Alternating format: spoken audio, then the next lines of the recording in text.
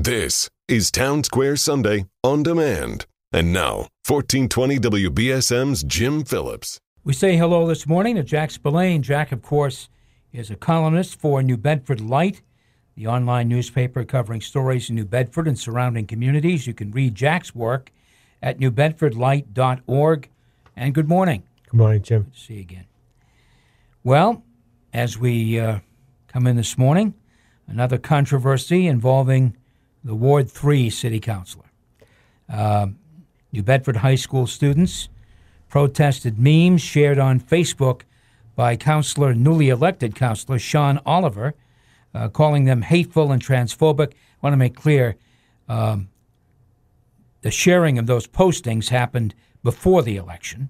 2 to 4 years before. Okay, 2 to 4 years before. We should understand that.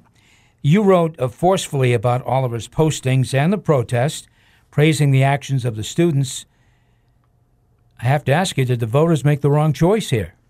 Oh, no, I wouldn't go that far. I think Sean Oliver has had an introduction to public life that many people who have not been in public life don't know what the glare of the spotlight is like. And certainly if you run for public office, anything that you've done that has been on social media, online, tends to live forever. And he did not take them down anyway. I think it was a fine moment for the students.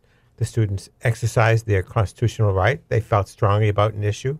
I was struck when I went up to the protest by how different it was from when I'm in high school. There were many students who were addressing in a variety of ways that were not traditional gender ways. And they're very comfortable with LGBTQ issues, at least the students who were at the protest. Not all of whom were LGBTQ. Some of them were their friends and supporters.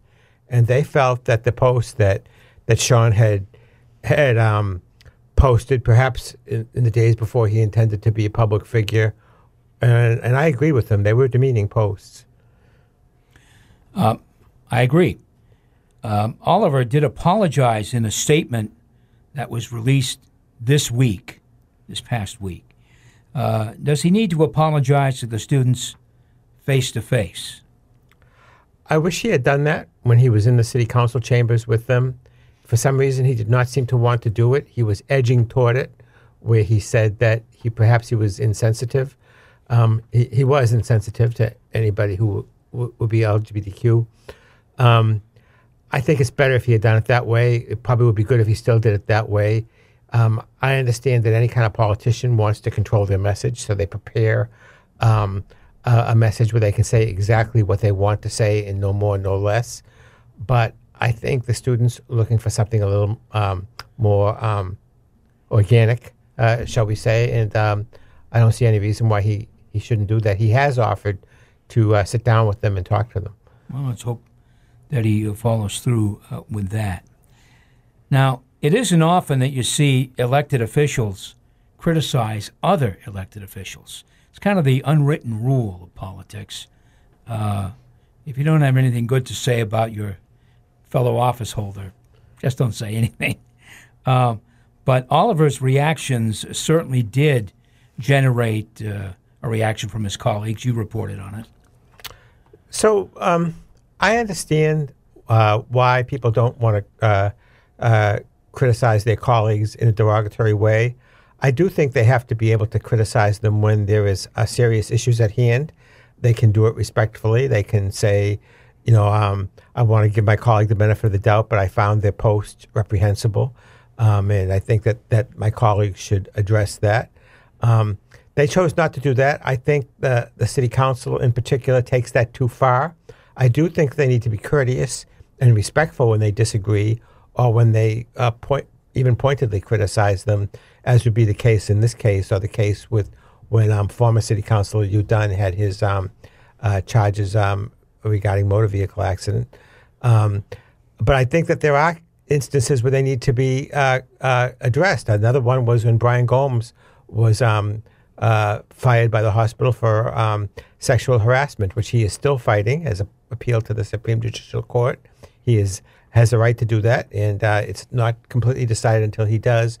But I think when you have cases like this, the council has a responsibility for the confidence of the public and the state reps also to say, we are concerned about these issues. We think that the individual should address them publicly. Councilor Hugh Dunn, outside of court, never addressed his issues. I don't think that's right, and I think it undermines the public's confidence in government. So that leads to the next question: what's the public's confidence in Sean Oliver? Now, it's early. I mean, this all just really unfolded, and I think the public is still trying to figure it out. But how much will all of this hurt him politically? Time will tell. We really don't know yet. The news came out at the very end of the election, the Friday before the Tuesday election. He won anyway. He was elected despite voters knowing. There was some early voting that took place before that. I think we don't really know yet. I think we'll have a better idea in the fall to see how that election goes. Sean Oliver was a popular candidate. He came from nowhere, not being known, to finishing first in both the preliminary and the final elections. He does not have a day job. He works evenings at 12 to 8 shift at the state prison up in Cedar Junction. And so he had the ability to go door to door. Other candidates who are not busy in the day also had the ability to go to the door to door. Nobody did that better than Sean Oliver, maybe Paul Heroux back last year in the sheriff's race. So I think the voters liked what they saw. He's a very engaging fellow. I don't approve of what those posts did, and I think he needs to address that maybe even more fully. But there are certainly positive things to have been said about his candidacy, too. Do you believe he has a political problem? I think he needs to address it a little further, yes. I think that we really need to have a discussion in the community about historic stereotypes and jokes that would be made about LGBTQ people and whether that day is past, whether it ever should have been to begin with. But it certainly is past now. And that jokes that you may think are funny to share with your buddies or whoever are not funny, and they are hurtful to people. And it was predictable that they would have been hurtful to people. I can't absolve him of saying I had no idea that they would have been hurtful. I think most people with common sense would know that. I mean, there were some of the memes that were so crude that I think one publication has published, but they were pretty rough. You're listening to Town Square Sunday. I'm Jim Phillips. Jack Spillane, columnist for New Bedford Light, is my guest. You can read Jack's work at newbedfordlight.org. The first group to announce Oliver's postings was the Coalition for Social Justice. As we know, the coalition endorsed Oliver's opponent, Carmen Amaral, during the election, and this was made public. The whole incident was made public, really, just days before the election. Are you sure the coalition had nothing to do with all of this? Now, we have asked members of the coalition if they organized or had anything to do with a rally at the high school. And they vehemently denied it over and over again, I'm told. How about yourself? You're a guy who can see both sides of the coin here. What about you? So the coalition has said, both to the New Bedford Light and to other publications, that they had nothing to do with that. I like to take people at their word until evidence to the contrary. I do have a little bit of a skeptical frame of mind about it. There was the mother who helped the student put out the original post. I don't have any objection to that.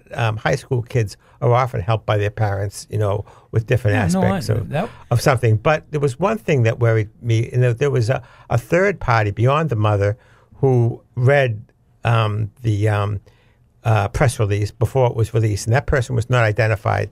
That raised my eyebrow a little bit. I'd like to know more about who that person was. I would say that even if the coalition had done this, I think that they're well within their rights to do it. They are a political group.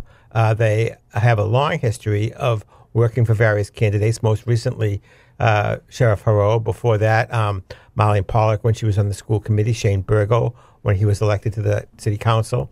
There are conservative and progressive groups in the city. They work for various candidates.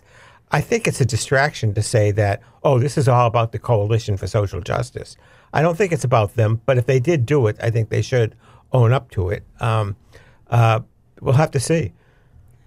Yeah, I suppose that it may come out. I mean, who knows? I do think that the people who said that these kids don't know their own minds are overstating it a little bit. I went up with these kids. High school is very different than when you and I went, Jim. Yeah. These kids are very comfortable with themselves. They have their own mind about these issues. They felt strongly about it. And if you saw the memes, they were pretty offensive. Yes, I did see some that were published. I didn't see the original postings, but I did see some that were published.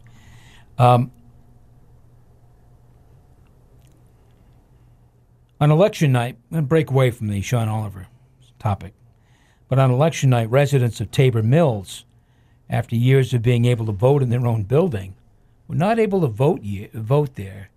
I think it was for this election and maybe the one prior, I'm not sure. The precincts were moved to another location. And they were moved to the Holy Name Parish Center, which obviously made it very tough for elderly residents at Tabor Mills to somehow get a ride, if they didn't have a car, to get a ride and go vote. How did that happen? I know you wrote an article about it, you explained it, but really it was the state that made that decision. The state made the decision to change what precinct Tabor Mill is in. The city made the decision not to put the polling precinct there. Okay. So I think this is one of the saddest instances of voting discouragement that I've seen in the city of New Bedford in the 2 decades that I've been here. The people who worked those polls were as discouraged as anybody because they had seen that precinct fall from more than 100 voters, as many as 150, they told me, to 15 in the final election, 19 in the preliminary, just collapsed. Now, the city did provide a van. You can say people could have taken the van. I talked to a couple of people. They said it's stormy. I could slip. I don't want to do that. Bad weather day, yeah. Yeah, I don't want to do that. So it is difficult. The Holy Name precinct is 2 blocks up the hill and about 7 or 8 blocks south. It's a good distance. So nobody who is elderly or disabled is walking that easily.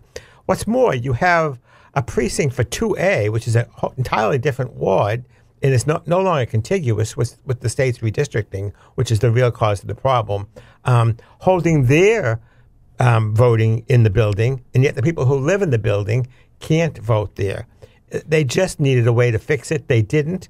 They didn't find it last year for the city election. They have not found it through the state election rather last year. They have not found it for the preliminary election or the final. I think Manny DeBrito has to find a solution. He keeps saying, well, it's hard because you're going to have to move other precincts because you can only have 2 precincts there. And if you moved 3D, which is the Holy Name precinct, down to Tabor Mill, you would have to move one of the other precincts away, and then somebody else would have to move a precinct away. Well, these things should all have been thought about before the election, in my opinion. Yeah. I do think that they were a little sleepy when it comes to people say, well, if you want to vote, you'll vote. Yes, but this is an elderly and a disabled population. I think that those are good places for the precincts. They had a good voting record before they took it out. Now they don't. Yeah, that's a shame.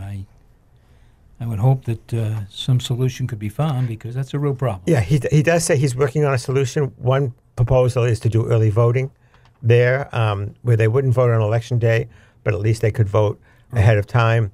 There are some things to that, too, because then would you have to do early voting in other parts of the city if you did it there? And would you have to allow other precincts in if you're doing early voting? So it's a complicated subject, but they need to fix it, in my opinion. Yeah, me too. What else is going on at the Light? What else is going on at the Light? Well, we've been doing a lot lately.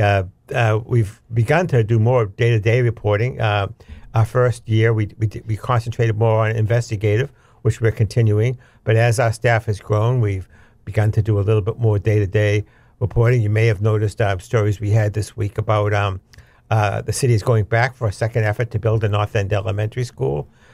We had a good story on the problems with the wind turbine companies wanting to withdraw from their agreements with the state because it's gotten more expensive now to buy the components and ship them out and build them out. So we've had those stories this week. I had something else I wanted to talk about, and it's slipping my mind. Food banks, I think. The food bank. This, I think, is going to be a story that's going to stay with us in New Bedford for a while. SNAP benefits? Because the SNAP benefits that were greatly increased during the pandemic are ending. People are accustomed to that. A lot of people are back to work, but a lot of people struggle to get food to begin with. And now those people who have had a good 2 or 3 years are going to be back. The food pantries are saying that they really expect it to be exponentially increasing over the next few months, and I hope the city is able to step up. My guest has been Jack Spillane, columnist for New Bedford Light. Jack, thanks for coming in. We'll talk with you soon. Always a pleasure, Jim. Stay with us. Town Square Sunday continues in just a moment.